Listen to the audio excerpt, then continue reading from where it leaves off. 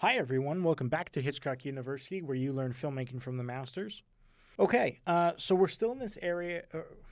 We're still in this era where Marty has to learn how to be a quote Hollywood director, or as he called it, a professional. And this is another step in that direction, because this is a commercial endeavor. This is a film that was largely designed to just make money. It's not so much a personal exploration as he had done in the past or anything like that. It's really just a film so that the producers can make money off of it. It's a real movie for hire. And of course, the movie we're talking about is The Color of Money. This is a sequel to the classic starring Paul Newman called The Hustler, which is a phenomenal film, one of Marty's favorites. I think it's somewhere on the IMDb top 250 on a number of top 100 or so lists. Great 50s black and white character drama about a pool hustler who wants to be the best. And for a long, long time, there'd been rumors of a sequel to that. But it wasn't until the original novelist wrote a sequel to his book that the film had been based off in the first place that the studios really got interested in making a sequel to The Hustler, based off the sequel to the novelist's book, The Color of Money. So Newman approaches Marty because he's a big fan of Raging Bull. Really, really loves what Marty did with Raging Bull and thinks that Marty could be good for this script. Paul Newman stars in The Hustler, and he's pushing The Color of Money forward because he wants to not only return to that character, but wants to make this movie. And Marty gets the script, and he's not a huge fan of The Color of Money. And quite frankly, neither was Paul Newman, but it's what they had.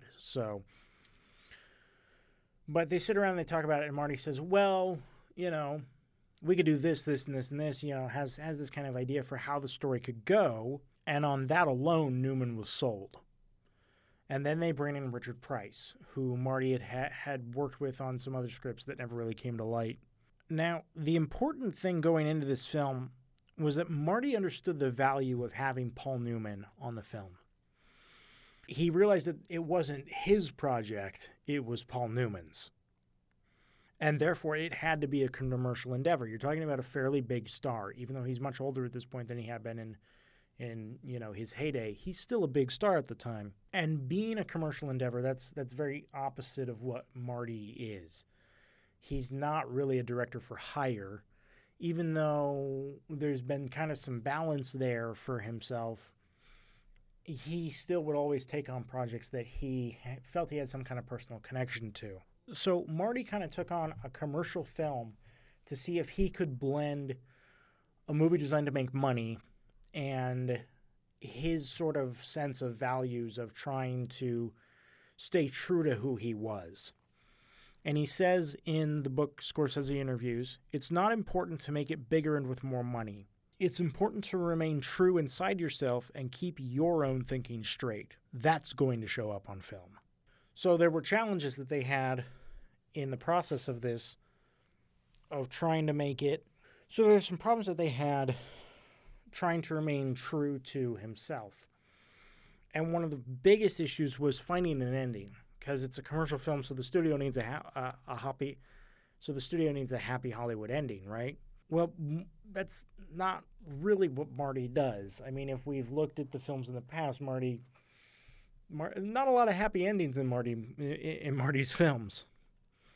So he had to figure out a way to ride that line, and he hits on something that I think works really well. And if you haven't seen the movie, I'm not gonna ruin it, but it is a little ambiguous in terms of what actually happens, but it completes a nice character arc, which I think works well and is fairly satisfying. So because Marty realized that this was really Paul Newman's project, he and his writer Richard Price really tried to tailor the script to Newman. So what they would do is all three of them would collaborate on the script. Price would write, and he'd bring pages to Marty. And when Marty liked them, they'd get passed on to Newman. And then all three of them would kind of sit down and talk about it and kind of hash it out, flesh it out, all that kind of thing. And through this, Marty was really able to get to know Newman and sort of almost rehearse with him and kind of figure out, where Newman wanted to go and where he wanted to go. And if they came to a point where that didn't mesh, see, Marty might push in one direction And then occasionally, like, if that wasn't what Paul Newman would do, he'd push in another direction. But they were always able to try to find a middle ground. Sometimes Marty would come back the next day with a different idea that he liked, and Newman would like that, and they were able to kind of work it out that way. Now, one of the other sticking points that Marty and Newman had was really in the preparation. See, Newman wanted to rehearse it for 2 weeks, almost like a play, which was really in contrast to Marty's looser improv style that we've kind of talked about. But Newman didn't like improv, so that wasn't going to work. And Marty was kind of nervous about this because this isn't how he likes to work. He'd never really done this before, and he was afraid that if it was rehearsed like a play, then it would just get stale, and so there were concerns. Marty had some real concerns that they were going to lose something in this process. But he says it actually worked really well and ended up saving them a ton of time and a lot of problems in the end. And one of the things Marty wanted to do was bring in this movie on time and on schedule, and he did better than that. And he credits this kind of 2-week run that they did of rehearsal for that. In fact, he was able to bring it in a day under schedule and $1 million under budget, which was a big accomplishment for him, and was furthering that progress in turning him into a professional or a, quote, Hollywood director. Now, that desire to bring the movie in on time and on budget also pushed him to pre-plan the movie, maybe even more so than he'd ever done beforehand, like with the camera moves and all that kind of thing. So the first thing he did was he went back to The Hustler, and he intensely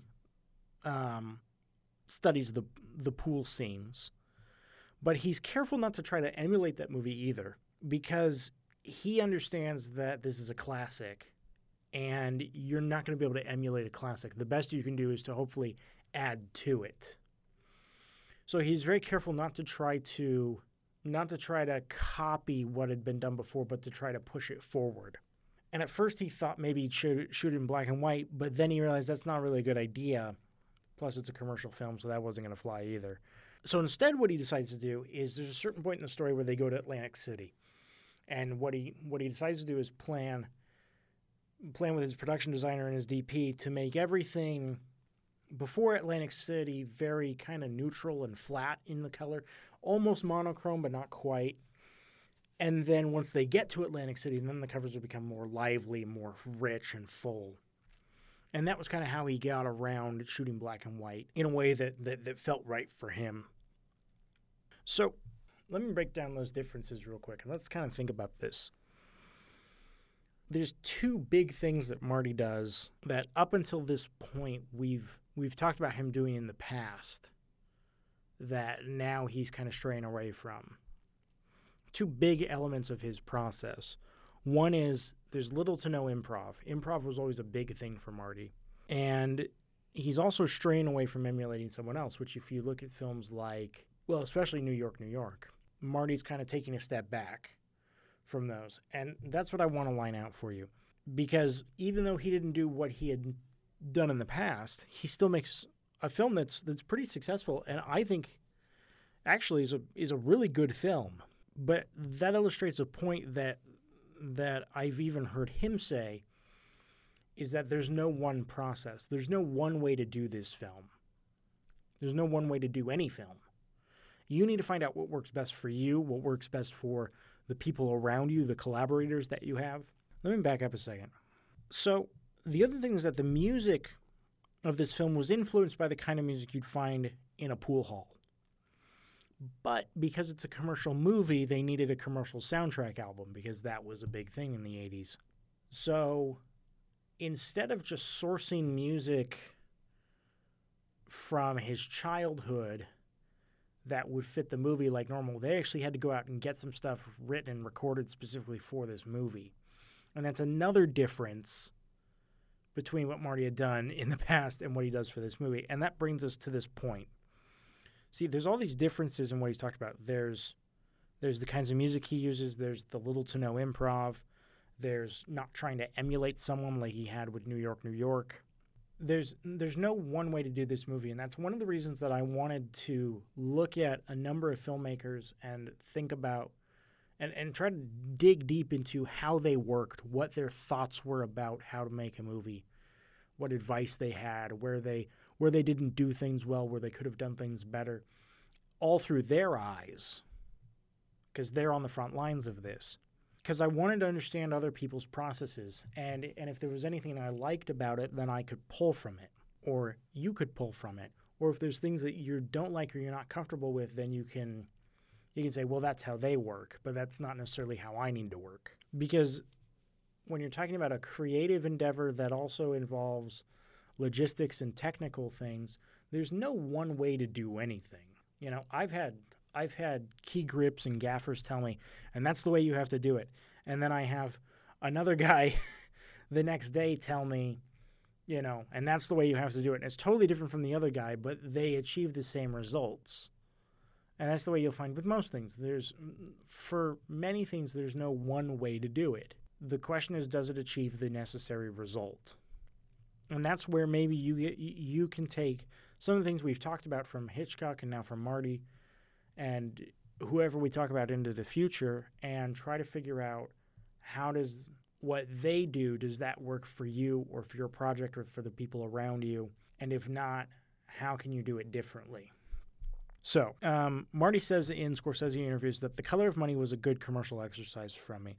I learned a great deal about structure and style and learned what may not have worked. So all in all, this was a good exercise for Marty.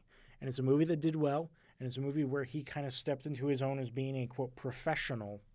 But at the end of the day, he really did this movie so that he could get his next film made, as it was promised by his new agent, Michael Ovitz, who, if you know anything about agents, you know that name. And that next movie is The Last Temptation of Christ. Then we'll get into Goodfellas and we'll get into Cape Fear. But it was the exercise of being a, quote, professional, a, quote, Hollywood director that helped train Marty for what he did after this, which we'll talk about in 2 weeks in our next class session. Thanks again for listening. I've been Taylor Bickle. Please tune in 2 weeks from today, 2 weeks from the day I post this, where we'll talk about The Last Temptation of Christ. Thanks again for listening.